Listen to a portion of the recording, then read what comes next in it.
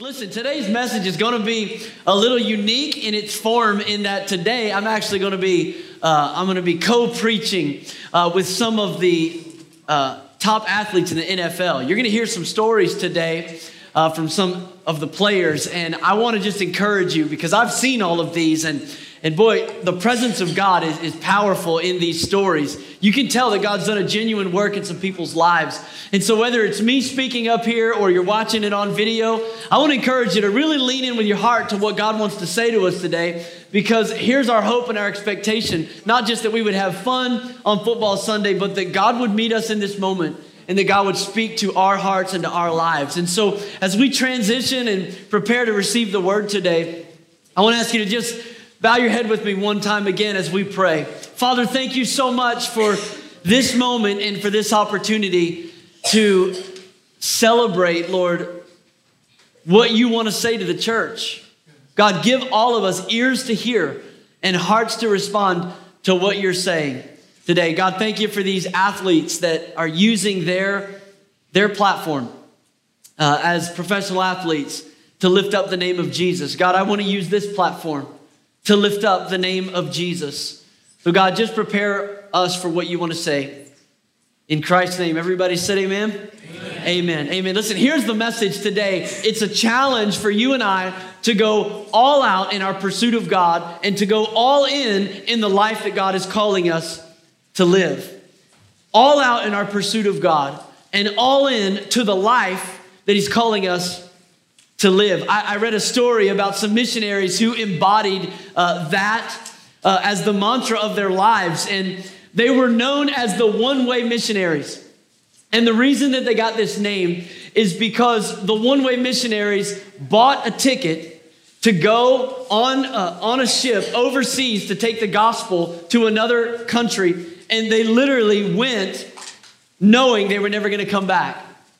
They arrived at the seaport with a ticket, but no return ticket. And they hugged their loved ones and they waved goodbye to their family. And they got on board these vessels and they went to go serve Jesus and tell the gospel to an unknown people group. Here's what's so amazing about their story. Not only did these one-way missionaries take a one-way trip, but if you're going on a trip and you know it's the last trip you'll ever take, it doesn't really make much sense to invest in a suitcase. And so what these missionaries did is they packed their few earthly belongings in coffins. Just like the one here, they packed their coffin with all their worldly goods and they got on board these vessels so that they could take the gospel across the seas. One of those missionaries that we've learned about in history is A.W. Milne. He was one of these young men that set sail for the New Hebrides in the South Pacific. And he went there knowing full well that the people that lived there, the headhunters who lived there, had martyred every missionary who went before him. But he wasn't fearing for his life because he had already died to himself before he ever left the harbor. His worldly goods were packed in a coffin. And he had made up his mind that he was going to go and he was going to give his life for the sake of these people knowing the gospel, not knowing how long that life would be. Well, as it turned out, he spent 35 years investing in these people until the day came that he finally died. And unlike what they would usually do with a person who died, and that would be to take their body and bury it outside of the city, what these people did is they buried him in the center of the village. What's even more incredible than that about their story is They put a headstone there at his grave. And on the headstone, this is the epitaph that they wrote about A.W. Milne. When he came, there was no light. When he left, there was no darkness. Can you think of a more powerful thing to be said about a person? When he came, there was no light. When he left, there was no darkness. A.W. Milne epitomizes what it means to be all out in pursuit of God and all in to the life that God has called you to live.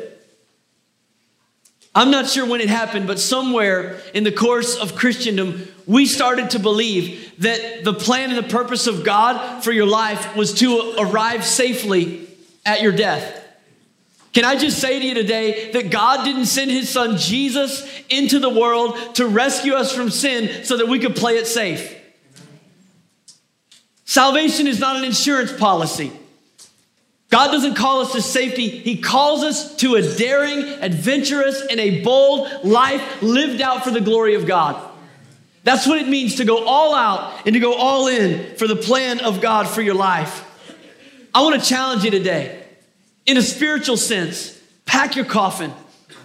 Just make up your mind today that you found something that's worth living for, something that's worth dying for, and that you're not going to hold on or look back to any plan B or worldly possession, but that you would say, this is the reason that I'm alive. I love the testimony from an athlete you're about to hear because he discovered this truth in his own life. Let's check it out together.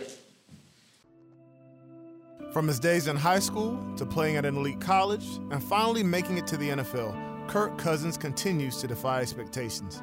Kirk is that guy you want in your corner. This is his story.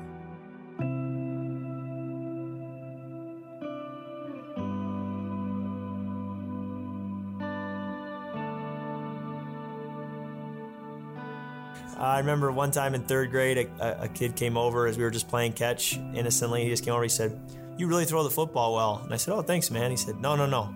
You really throw the football well." And I thought, oh, okay. Played my very first varsity game my junior year of high school, and I knew that this was a big year for recruiting. So I knew that I needed to play well to have a chance to play in college. And in the very first quarter of the very first game of my very first varsity season, I got hit on my left side and broke my ankle. And I remember driving back from the hospital with a cast on my ankle. There were tears in my eyes, and I called my dad and I said, "Dad, because I'm going to miss this season, it means that I can't play in college. The dream is over, if you will, to play in college." And my dad said, "Kirk, you don't know that. Think of Proverbs 3, 5, and 6, which says, trust in the Lord with all your heart. Don't lean on your understanding. In all your ways acknowledge him, and he will direct your steps." At that moment, as a 17-year-old junior in high school, I made Proverbs 3, 5, and 6 my life verse. And from that moment on, said, I'm gonna trust him and let him sort out the rest.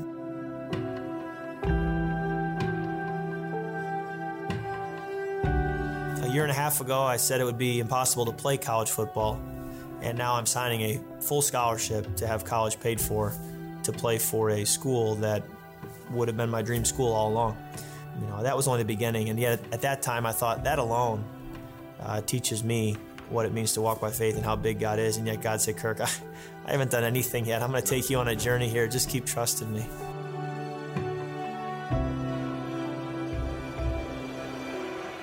The night before the draft, my dad sat our family down and he read from 1 Samuel 16, where David is anointed king. And he said this passage has the feel of a draft because Samuel goes to the home of Jesse and he says, "Bring out your sons. From your sons will be the next king." Well, he goes through the first and he says, "Surely this must be the one." I mean, he looks the part. And the Lord spoke to Samuel and said, "No, he's not the one." And then he goes through each one, and he goes through 7. And the Lord says no to all of them. And so Samuel says to Jesse, "Do you have any other sons? Because the Lord said the 7 you brought to me are not it." He said, "Well, I have one more, David. He's out in the field. I didn't even think he was in the running." So David, he said, "Bring him." So David's brought before Samuel. Samuel sees him, and the Lord says, "That's the one." And my dad's point to me was, "Kirk, there's a lot of outward appearance looking going on right now around the NFL with the draft, and there will be going forward. Ultimately, as you've seen through your upbringing, the Lord directs your steps. The Lord has his hand on your life, and the Lord is not looking at the outward appearance. The Lord is looking at the heart."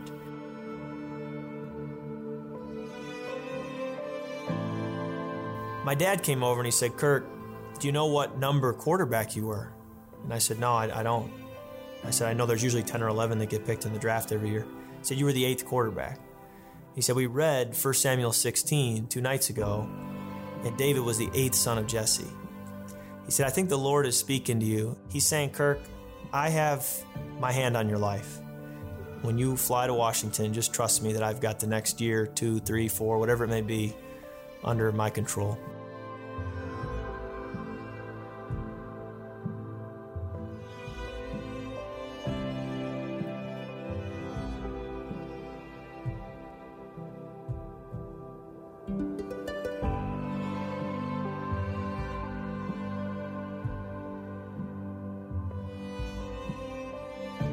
I've probably had more "where are you, God" moments than I have had the moments where I know he's near. But I look back and I see he's faithful and he knows what he's doing, and he gives us just enough.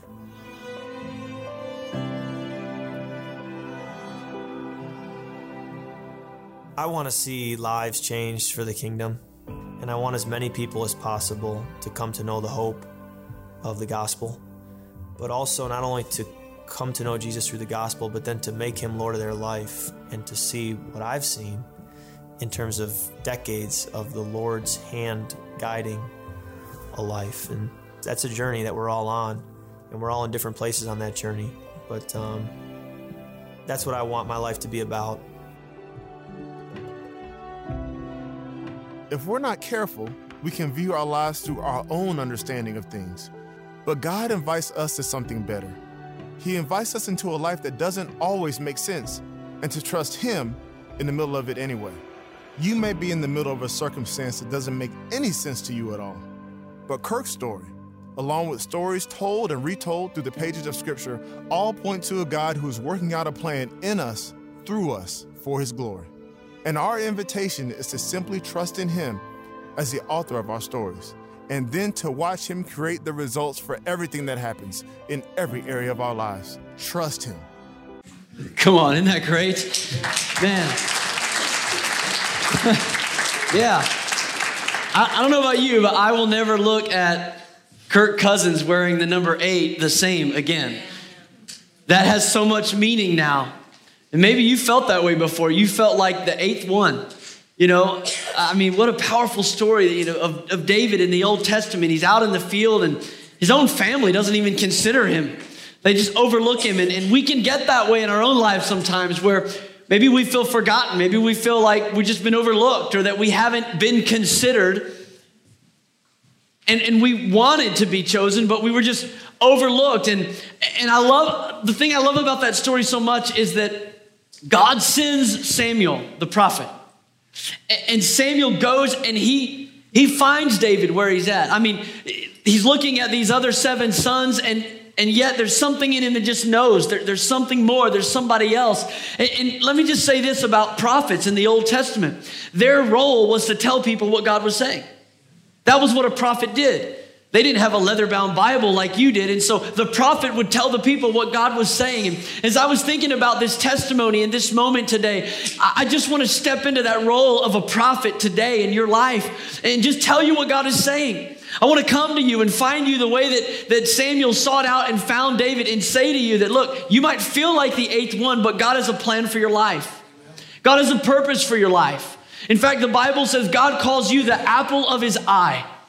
You matter more to him than anything. And if the cross of Jesus Christ tells us anything at all, it ought to tell us that you were worth dying for. That God loved you so much that he would send his son to redeem your life. And that's the hope that we have. And David gets this anointing. And all of a sudden he has purpose and he has destiny, and he recognizes something that maybe his family didn't even recognize about him. That God wants to do something great through my life. But you know what I think is interesting about that story is after David gets anointed, he doesn't pack up his bags and go to live in the palace right away. David goes back to the fields. He goes back to working as a shepherd. He goes back to putting in the time and just being faithful. And on the outside, it seems like nothing has changed, but something has changed. Something unseen has changed. All of a sudden, there's a confidence. There's a trust that we heard talked about in that video, that David began to trust in the Lord for his future. He began to trust in the Lord with his plans. And can I just say to you today that you may hear this message and say, that's what I need. I need to trust in God so you're not disappointed later. Let me just tell you now, when you leave, everything's not going to be changed. Now, in your heart, things can change in a moment. But the reality is you're going to leave here today and you're going to go back to the same job that you left on Friday. You're going to go home to the same family that you drove away from when you came here, or that you drove here with. You're going to go back to the same issues and the same problems. And the thing that is different is not outwardly everything's changed. That God doesn't just snap his fingers and make everything just a bed of roses. But the reality is there's something that changes in your heart. The moment you choose to trust, to say, God, I trust you with all my heart. And I'm not going to lean on my own understanding. I'm going to acknowledge you in all my ways, and I'm going to believe that you're going to direct my path. There's an opportunity that becomes ours. Jesus talked about it in John chapter 10, verse 10. I want you to see this verse. Jesus said this. He said, the thief, that's the devil, he comes to steal, to kill, and to destroy. But I have come that you may have life and have it to the full. That's the prophetic word that goes forward to you and to me today. That Jesus said, I've come that you may have life. And can I just say this to you today? The full life that Jesus intended for you to have is not the life with the most money. It's not the life with the most toys. It's not the life with the most friends. The life that he gave you is so much more than that. It's the life that is the most satisfying. Your satisfaction, it may include a lot of money or a lot of friends or a great job or a great career, but the life that he wants to give you is the life that is the most satisfying. Hear this today, hear this. You don't have to forfeit a happy, satisfied life to fulfill the purpose of God in your life.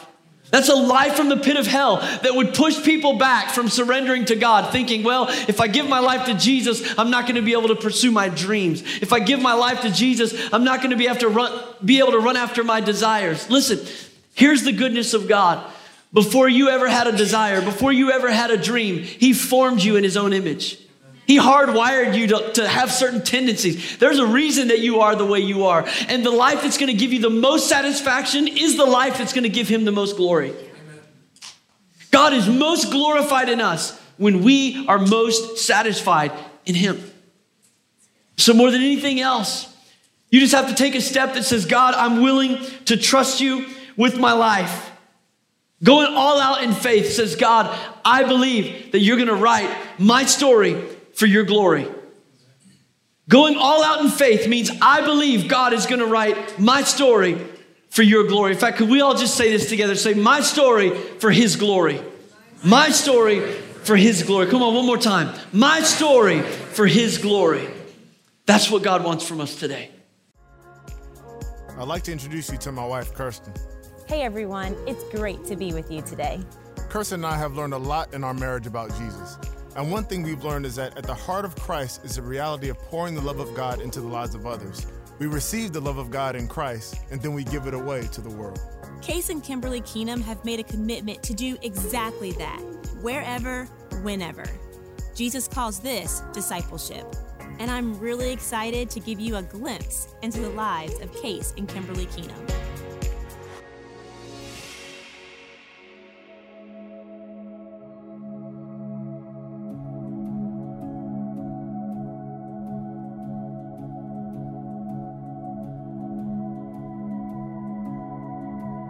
One of our first memories of each other, we played flashlight tag throughout the church, at night. I remember seeing her run back to base and not remembering her name exactly, but her older brother, Brandon, who I was better friends with at the time, I said, I got you, Brandon's little sister.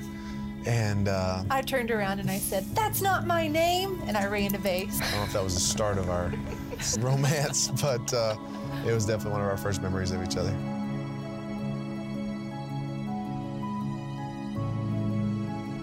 Coming into college, I was consumed by football. I'm a competitive person. When it didn't come easy, I struggled with it.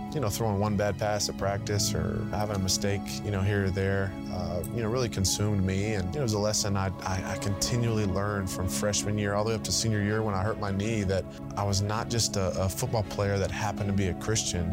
I was a Christian who happened to play football.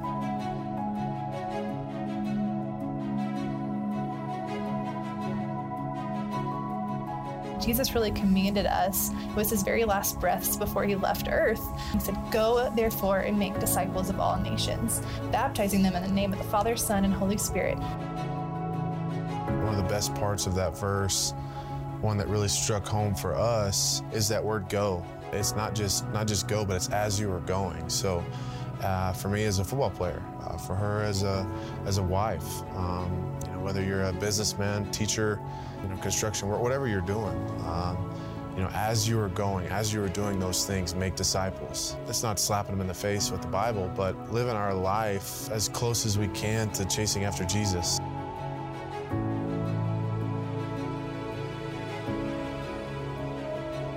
Coming out of college, I was undrafted, signed Houston Texans, signed with the St. Louis Rams, signed back to the Houston Texans at the end of that year, and then traded back to the St. Louis Rams, moved with the St. Louis Rams to LA, and then signed with Minnesota Vikings, and then this past season signed with Denver Broncos. Moved 4 times in 1 year, right? 6 times in 7.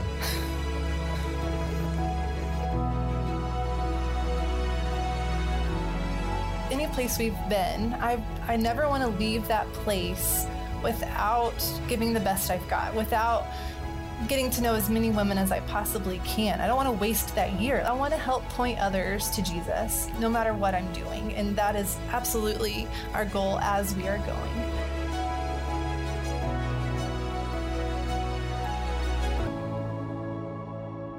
One of those big things that we've prayed about and talked a lot about is having kids, having children. A few years ago, decided that we were, not gonna not try anymore. And then a few years passed by, and nothing was really going. So we started to get a little more serious about it. And over the course of a few, bumps in the road, some different procedures, some different things that we've had to go through. We're still praying that God's, plan has children for us.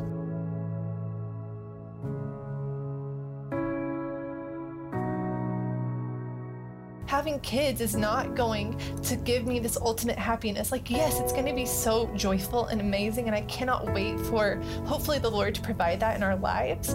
But I still feel like he's just teaching us so much to find the ultimate joy in him and in him alone, and just peace in him. And I feel like the Lord has us in this time to be able to just have extra time to pour into other people.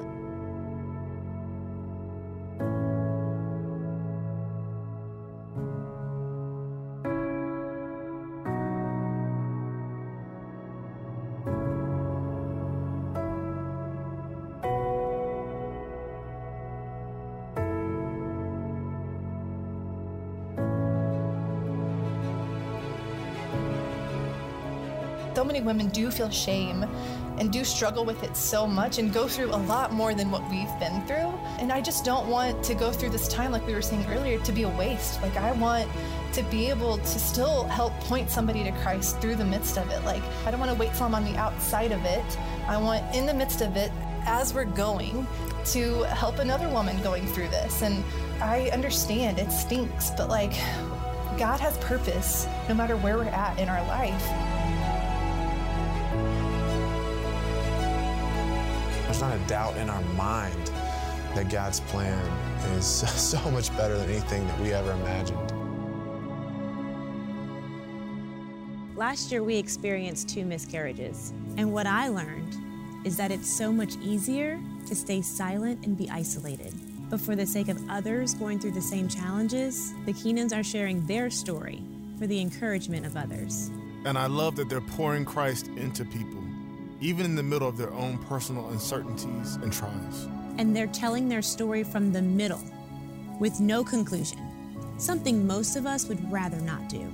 And the Keenans refuse to allow any day to be a wasted day, because the love of God is way too important to keep silent. I'm challenged to quit making excuses based on my circumstances and to become someone who carries the love of God into my world, no matter what. Yeah. Just a moment ago, I had you say it out loud with me, my story for his glory. But let's be honest here. When we say that kind of thing, we usually mean my success story for his glory, right? I mean, we want to host up the trophy. We want to wear the championship ring. We want to say, God be glorified in this moment that I'm winning. But the reality is, it's a lot harder to say, God be glorified in my defeat. God be glorified in my brokenness. God be glorified in my disappointments. And the thing that I love so much about the Keenum's testimony is the fact that they didn't wait for everything to work out well before they decided to give it to God and to be used for his purpose. Can I just challenge you to do the same thing? Don't wait until God's resolved all the issues. Don't wait until he's put a nice pretty bow on your testimony and you can say, oh, look what the Lord has done. But share your story in the middle. That's what God calls us to as the church, to rub shoulders with one another and to be a part of the process of what God wants to do. Can I just be honest with you? That's the pushback that a lot of people have from even being part of a church. It's the fact that if I go, to go and to sit and to spectate once or even twice, not a big deal. But the pushback of getting involved in a faith community is the messiness of the process. It's knowing that other people know what I'm going through. It's easy to talk about what I used to deal with. It's easy to talk about what my problems used to be or what God did for me back in that day. But to actually let people get involved in your life and to actually share the struggle and to know the difficulty. I mean, I got to be honest. First time I watched the testimony, I kept waiting for them to pan to the shot of the beautiful family and the children that God gave them and the answers to prayer. I kept waiting for like the conclusion to the Keenum story. But isn't it even more powerful that even though God has not fulfilled their heart's desires, they're still using their platform to give him glory? I just love that heart that says that this day, this moment, this season of my life, it matters too much to waste my opportunity.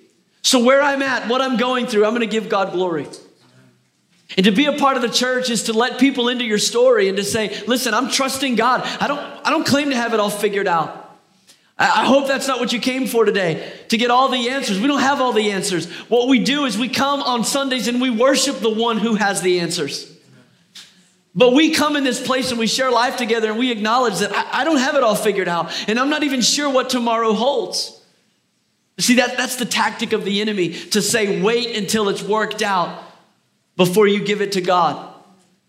Because the reality is this, if you always wait for better circumstances, if you always wait for a more opportune time, if you always wait for the right season, how many of you know that's never going to come?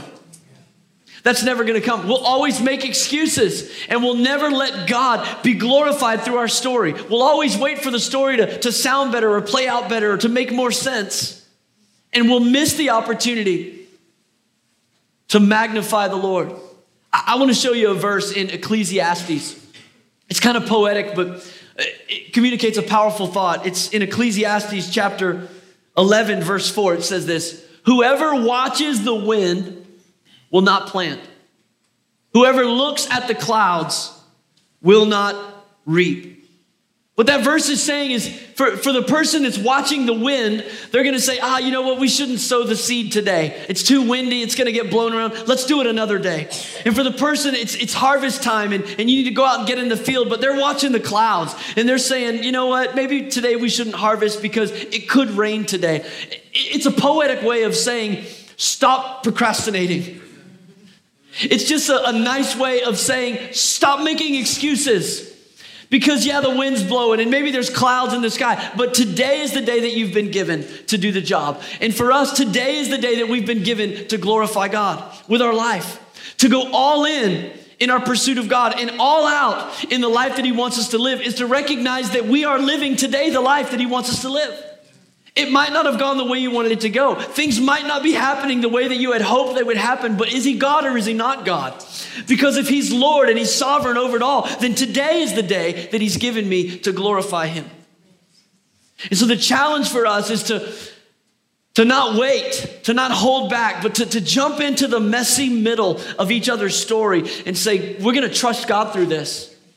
And if we celebrate in the end zone of life and say, look what the Lord has done, great. But if we go back to the locker room with our head held down in defeat, we're still going to say, to God be the glory for great things that he has done. Because he's Lord and I'm not. That's what it looks like to say, God, all in. I'm all in. I'm all in. And maybe you're here today and you hear that and you go, yeah, that sounds good. That might preach well, but listen, you don't know what I'm in right now. You don't know what I'm trying to come out of right now to go all in with faith. And for you, you might say, this just feels so far away from my current reality. I don't even know how to get to that place. And I would just say, if that's what's in your heart today, here's my admonition for you. Just take the next step. Just take the next step. Because here's what we do. We've all done it. We see somebody else's highlight reel. We see somebody else's end zone celebration. We see somebody else's beautiful filtered Instagram post. And we look at everything they have and we go, oh, I want that. I want that. You look at these athletes that we're watching, go, oh, I wish I had his career. I wish I had his salary. I wish I had his life. But what we want is their crown. What we don't want is the process that took them there. See, it's easy to look at other people's finality and say, oh, I wish I could have that. But you don't know what they went through to get there. You don't know what it took to get to that place. And I'm going to tell you what it takes. It takes one step, followed by another step, followed by another step. I said it earlier. I want to say it again. Listen, we're not going to just, pray a little prayer and snap your fingers and God just removes all of the obstacles in your life and it's just sweet sailing from here on. It doesn't happen that way. The way it happens is sowing and reaping. Sowing and reaping. You sow and then you reap. And the reality is you may have come in today and you have sowed a lot of bad seed in your life. And you can make a decision today to trust Jesus. You can make a decision today to say, God, I want you to be glorified through my life. And he will honor that prayer. But you still may have to live in the weeds of yesterday's seeds.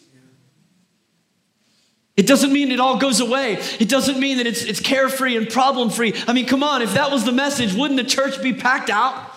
I mean, would we have enough seats? If the gospel was just pray this little prayer after me and God's going to take all your problems away. But here's what happens. See, people pray a prayer. They say, God, I trust you. And then they go back to the same problems on Monday, the same problems on Tuesday, the same heartache and the same difficulty. And they give up. They give up. Here's what will happen. If you'll just put one foot in front of the other. If you'll just sow the right seeds. Pretty soon, a good harvest is going to overtake yesterday's crop. Those weeds are going to die out and fruitfulness will come out of your life. I want to challenge you today and I want you to hear one more powerful story. Start taking the right steps and see what God will do with your faithfulness. I re-signed with New Orleans this season, a city I played in before. And when I heard that Demario Davis will be playing for the Saints too, I was excited because I know what he brings on and off the field. Demario is a true leader. His personality draws people to himself, and then he redirects that toward God. But it wasn't always that way. This is Demario's story.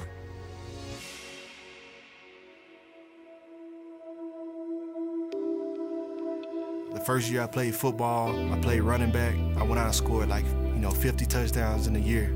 Our team went undefeated all the way to the championship game, and I just kind of knew then that football was a possible avenue for success for me. Going into my 9th grade year, I'm introduced to marijuana, I'm introduced to alcohol, I'm introduced to sex. This is a 14-year-old kid dealing with this stuff, and I didn't have a father figure around to teach me, what all that meant. All I had was to look to were the guys in the streets, which was drug dealers, guys who had criminal records, and I was looking up to those guys. So I just figured I was supposed to do what they did. I wanted to show them that I wasn't scared, that I wasn't afraid to be a bad boy or whatever. I just wanted to impress them. I tried to jack another kid for his wallet. I tried to steal his wallet in the hallway and ended up getting in trouble and getting expelled from school. I remember my mom calling me on the phone and just hearing her brokenness when she answered the phone, just like, DeMario, what have you done? And when she said that, it was almost to the point of, you have messed up your life. And I remember being out running the streets with some of my friends, and we were breaking in cars. I punched the window and I cut my arm up, and I have this serious gash in my arm. And I felt like this was the first time I heard an audible voice from God. And he said, that's strike number 2. The first strike was you getting kicked out of school. The second strike is you almost killed yourself tonight. If it would have been a few inches down, I could have gashed my wrist and died that night. That scared me to the point of, from the rest of my junior and my senior year, I cleaned up my act. I get to college, but the fruit of my life still isn't changed. I get back and all of a sudden I'm at this college, and now I'm a small fish in a big pond. So I feel like I gotta prove myself all over again. So I go back to drinking, I go back to smoking, I go back to partying, and I land myself in jail. We stealing groceries out of Walmart. And I just remember looking around and like, whatever I'm trying to do in my life, it isn't working. I had a chance to make it out, and now my coach can take my scholarship and I'd be sent back home. And I messed up my opportunity before I even played a snap on the field. Fortunately, the coach did not kick me off the team. He gave me another chance. Because a little while later, our team chaplain, who I've been going to Bible studies with, he started to spend time with me in the Word. He was talking about, these radical ideas that I had never even thought about. And then he started to show me in the Bible that matched exactly what he was saying. And I never had looked at the Bible in that light. A good tree can't bear bad fruit, and a bad tree can't bear good fruit. And he was talking about, this is talking about your heart. But my whole theory with God was, at the end of the day, God, I got a good heart. Well, this was showing me that I had a bad heart because nothing but bad fruit was coming from my life. But then he told me something that was reassuring and encouraging. He said, God will take out your heart of stone and give you a heart of flesh. And that night I went home and I was scared and I just prayed. It was the most sincere prayer I had ever prayed. I said, God, I need a new heart. That's all I said. The next day I was hoping that everything would change. I woke up and by the end of the day I was doing a lot of the same stuff I had been doing. And I was like, man, you said that God would give me a new heart if I asked. He said, if you ask for a new heart, God will honor it and God will give it to you. It may not be today, it may not be tomorrow, but he's gonna give it to you. The message started to resonate and I started to understand why Jesus had to die on the cross. He had to pay for those sins, and until we get a new heart, we can't fix what's coming out of us, and that God wants to come inside of us and clean us so that he can draw us back to himself. And it was like he was taking the scales off my eyes. At that moment, he removed the taste of alcohol from my mouth. He didn't remove marijuana and sex right then, but I said, God, you're the Lord of my life, and I'm gonna choose to serve you. When you wanna remove these things, you will. And he did. A little bit later, he removed marijuana, and then I was in an impure relationship for 5 years. God broke it. He was like, it's time to get out of this. And I got out of that relationship. For 2 years, I walked in purity. I dated my wife, and then we were married a year and a half later.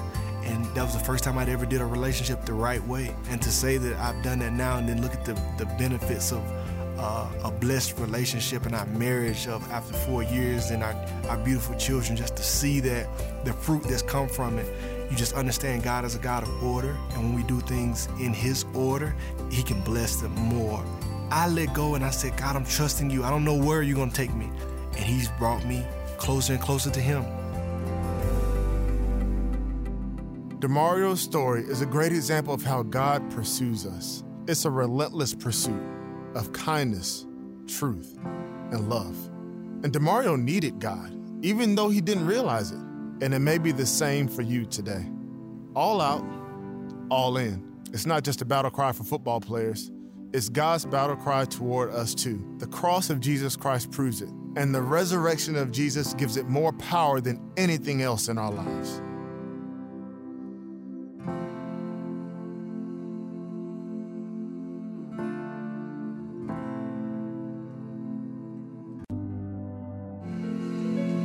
God demonstrates his own love for us in this. While we were still sinners, Christ died for us. That's the message of the gospel. Amen? That's the hope that we have today. Listen, I don't stand here to condemn any person for the life that you carried in here today. In fact, Jesus said, the same judgment that you use to judge others, it's going to be used to judge you. So believe me when I say, I'm no man's judge. But in that same portion of scripture, He does call us to be fruit inspectors. The word says a tree is known by its fruit. And so you have to be honest with yourself. I love the realization that DeMario came to when he said, it's self-deception for me to say to God that, I have a good heart. When in fact, the Bible says I don't have a good heart. And the fruit of my life communicates that the root of my heart is corrupt. Maybe you look at your life today and you have to inspect the fruit of it. You have to be honest. Say, and my heart is not bearing good fruit. And that's why the first step to anybody being saved, to coming into a relationship with God through Jesus Christ, is first and foremost to acknowledge that you're a sinner. To acknowledge the fact that your life is not bearing the fruit that God called it to bear. And when you acknowledge that and you realize that you've taken that first step, you've given yourself the opportunity to have a relationship with Jesus, because the only relationship that he'll have with anyone is that he is Lord. And so when you acknowledge your own sin, you're saying, okay, God, I recognize my own need. And then the second thing you do is you just believe. You believe that Jesus alone is the way of salvation. That because you're a sinner, because I'm a sinner, and our sin deserves eternal punishment, that there's nothing in and of ourselves that should merit us the opportunity to live eternal presence of God. But because Jesus was sinless and perfect, and he took our place, he died the death you should have died so that you could live the life that he purchased. When you believe that, then the last thing you have to do is simply confess it out loud. The Bible says in Romans 10, verse 9, that if we believe in our heart that Jesus is Lord and we confess with our lips that God raised him from the dead, we'll be saved. We'll be saved. I want to challenge you today, if you've never made that decision before, to surrender your life to Jesus Christ. You've never come to that place that DeMario came to and that many others in this room have come to, where we admit our own sin and our own shortcomings, and you put your faith in Jesus. I want to give you an opportunity to do that right now. And I just sensed as I was praying for this day and for this moment, that maybe there's several others in this room that you've prayed that prayer before. You've asked Jesus to come into your life. You've asked him to be the leader of your life, but you didn't quite get out of the weeds of yesterday's seeds. And so while you wanted to give Jesus your life, because of the stuff that you've been dealing with, you haven't quite broken free yet. In fact, maybe you've even allowed it to draw you back in to yesterday's bondage. I want to challenge you today, one step, to pray a simple prayer, to just say, Jesus, I give you my life. I want to ask you to bow your head with me all over this room. I don't want anyone looking around, because this is your moment right now between you and God. And I want to invite you to just pray that simple prayer. Jesus, I give you my life. Listen, you're going to need to talk to God about a lot of stuff. This isn't the last prayer you're going to pray. But salvation is not the finish line of our faith. Salvation is the starting line. This is the moment where we begin to live the great adventure that God called you to. So you can just pray one simple sentence prayer. Jesus, I give you my life.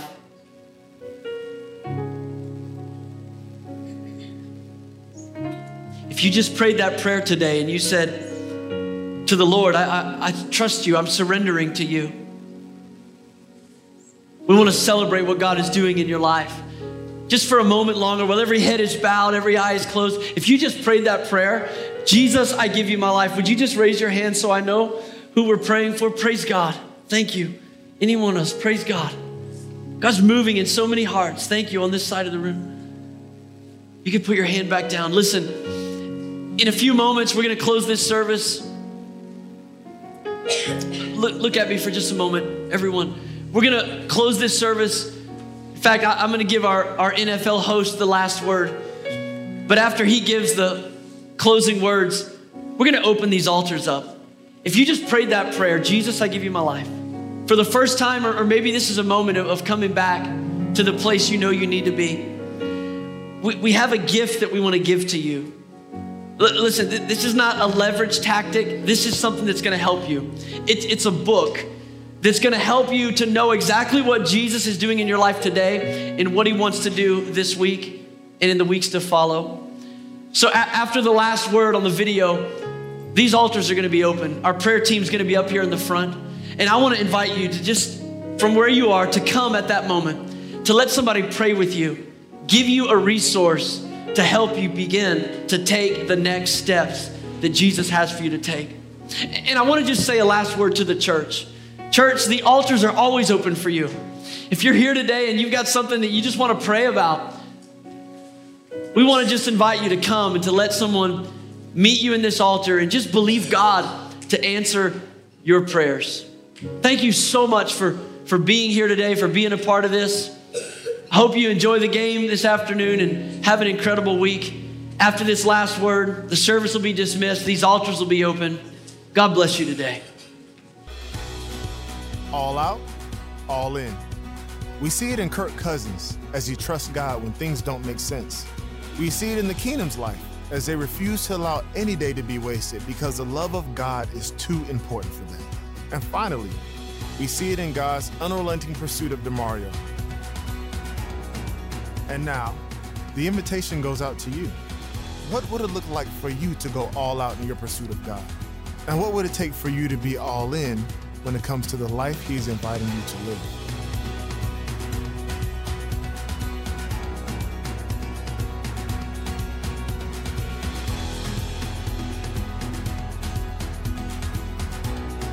So on behalf of myself and Kirsten, of Kirk and DeMario and the Keenums, and finally from everyone on the Football Sunday team, may you experience the love of Christ richly and profoundly.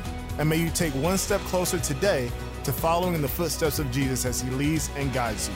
It's been my pleasure to spend this time with you. Enjoy the game and have a great day.